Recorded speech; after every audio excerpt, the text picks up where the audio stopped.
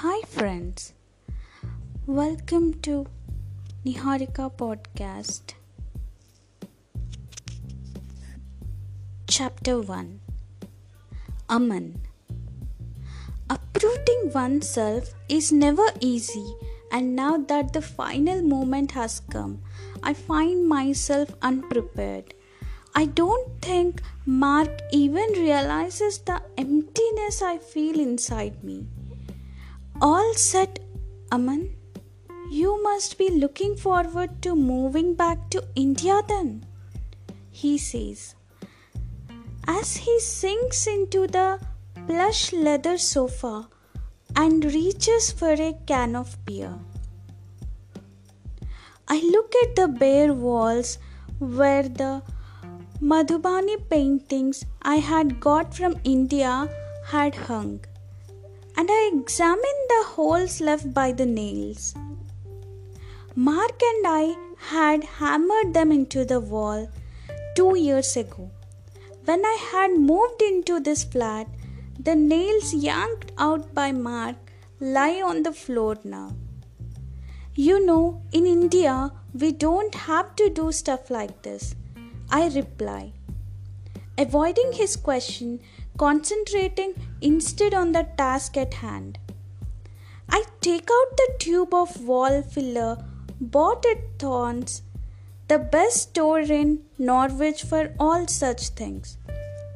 I look at it, flexible filler decorator. For sealing and filling gaps and cracks before decorating, it reads. I squeeze out the required amount of the sealant carefully and fill the 2 holes in the wall. I add finishing touches to my repair work and stand back to admire it. Now it only needs a coat of paint. That's right, I know. And in India, you lead the life of a Maharaja with 4 servants to do your building, replies Mark, as he takes a swig of beer, resting his leg on the coffee table. Well, not 4 servants, but at least we can afford to hire people to do our laundry, and we don't have clauses in our rental agreements which force one to fill holes like this, I reply. Mark chuckles. Filling holes ain't so bad, eh? He drawls, trying to do an Australian accent, but failing miserably and sounding very much English. Depends on which ones, I retort, and we both laugh, our laughter abating my feelings somewhat.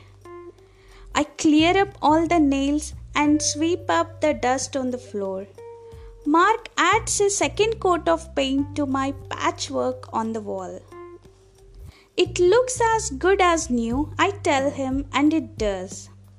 You know, Aman, I was thinking of planning a trip to India once you are settled there, he says. You must, Mark. India is a fantastic place.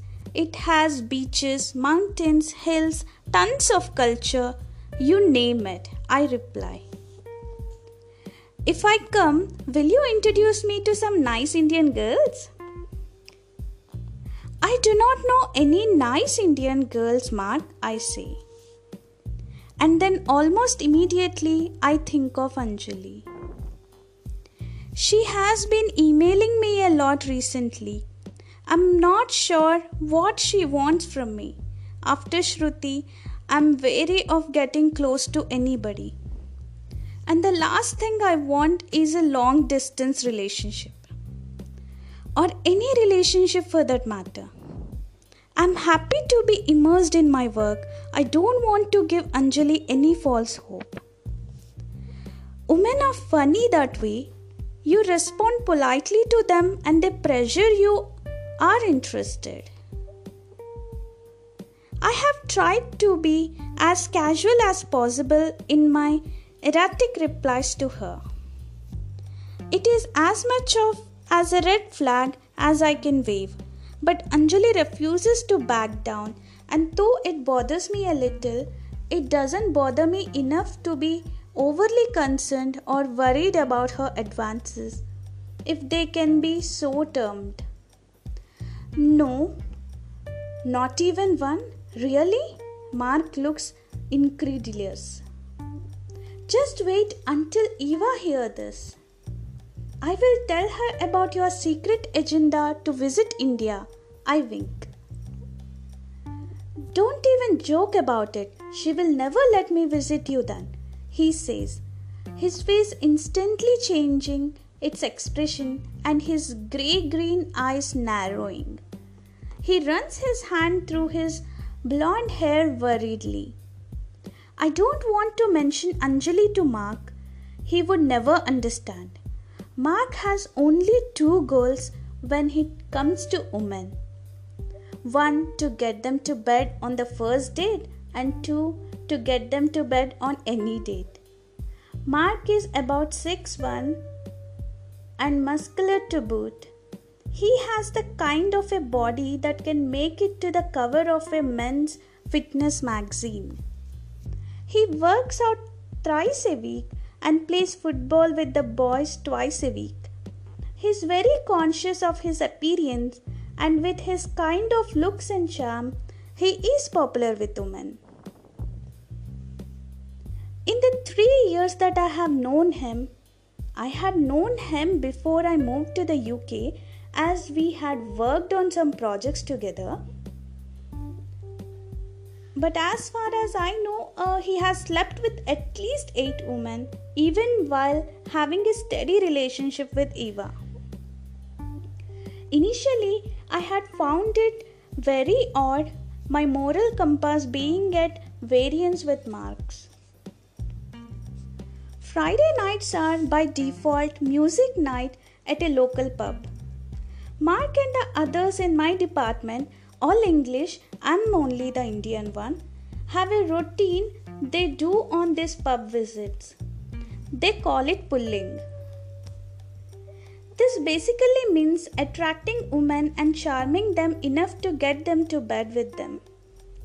When they had first mentioned to me that they would be out at the pub pulling, I had asked, "Pulling what?" At which they had all burst into laughter.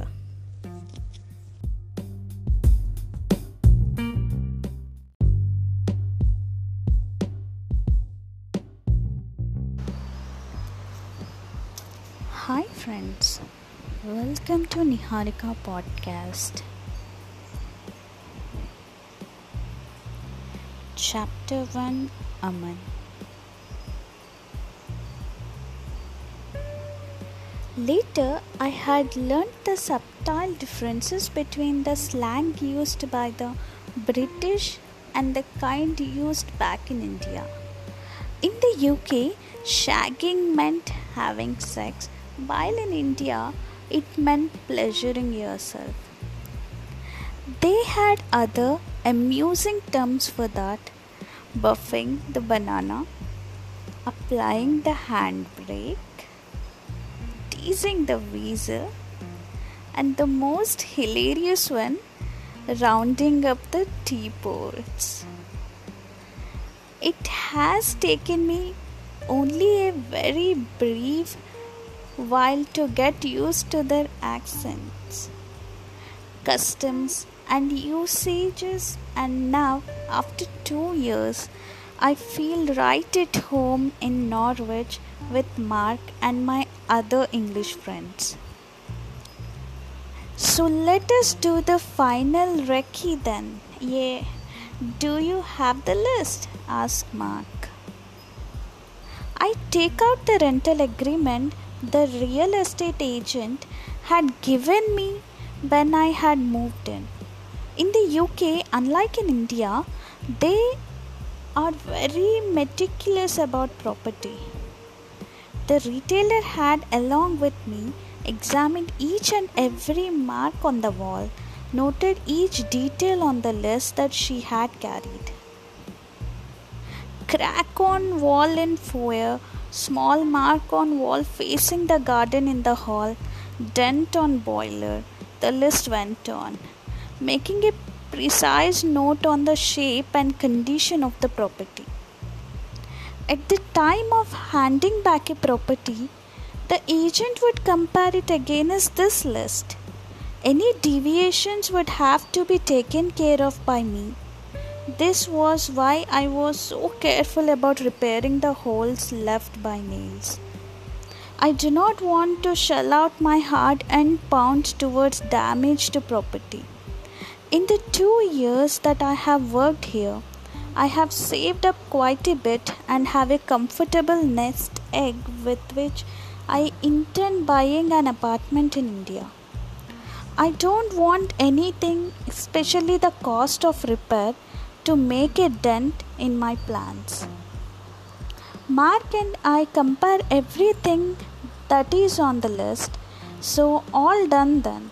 I think we are handing it back to them in a better shape than it was in when we rented it, comments Mark, and I realize it is true. Habits formed in childhood die hard, and I have been meticulous about housekeeping from an early age. Baba passed away when I was 7, and since then my mother raised me single-handedly. As a child, I would feel miserable seeing her struggle to make both ends meet. And to help her out, I would tidy up the home before she came back from work. I wanted to make her life a little easier. Even since I have told her I'm moving back, she is over the moon even though I'm relocating to Bangalore, not Gwalior, where she lives. Mark carries my suitcases to his car and puts them in the boot. There are a few formalities to be taken care of at work before I move to India, and I will be spending the last 2 days of my stay in the UK at a hotel close to office. Let me shut the heating and then we shall lock up and hand over the keys, I say. As I dash upstairs to the boiler room, all homes in the UK have a central heating system which comprises a huge metallic boiler housed in a boiler room. One can control the temperature, the settings and other things here. One would freeze to death without the heating. When I turn off the boiler switch, I notice that latch to the attic has come loose.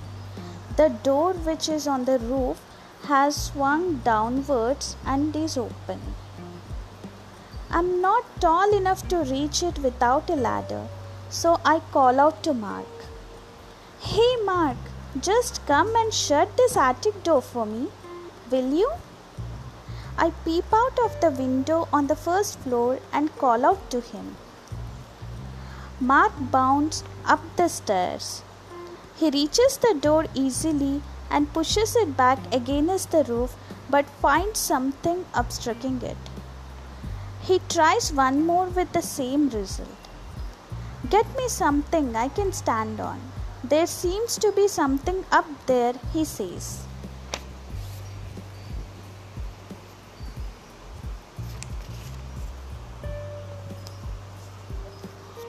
I called you because I felt too lazy to go to the garage and get the ladder, and now you want me to get it? I grumble.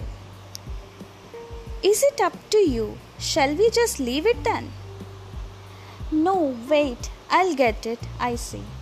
I rush downstairs to the garage, unlock it and carry the ladder up the stairs. Mark climbs up and I hold the ladder steady. From up there he says, Hey, there seems to be a suitcase up here. As he takes it down, it claps open and the contents tumble out. I freeze. I had forgotten all about this suitcase. I had shoved it up in the attic when I had first moved here. It feels as though someone has punched me in the gut. I try to open my mouth, but no words come out. My heart beats frantically, my hands go cold. It is funny what memories can do to you. How they can grip you by the throat, choke you, strangle you, and just when you thought you had it all sorted too. Mark looks at me questioningly. And finally, I say, fuck.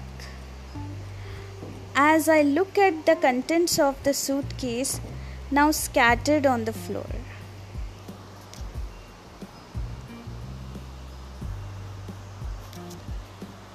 Continue listening to this podcast to know more.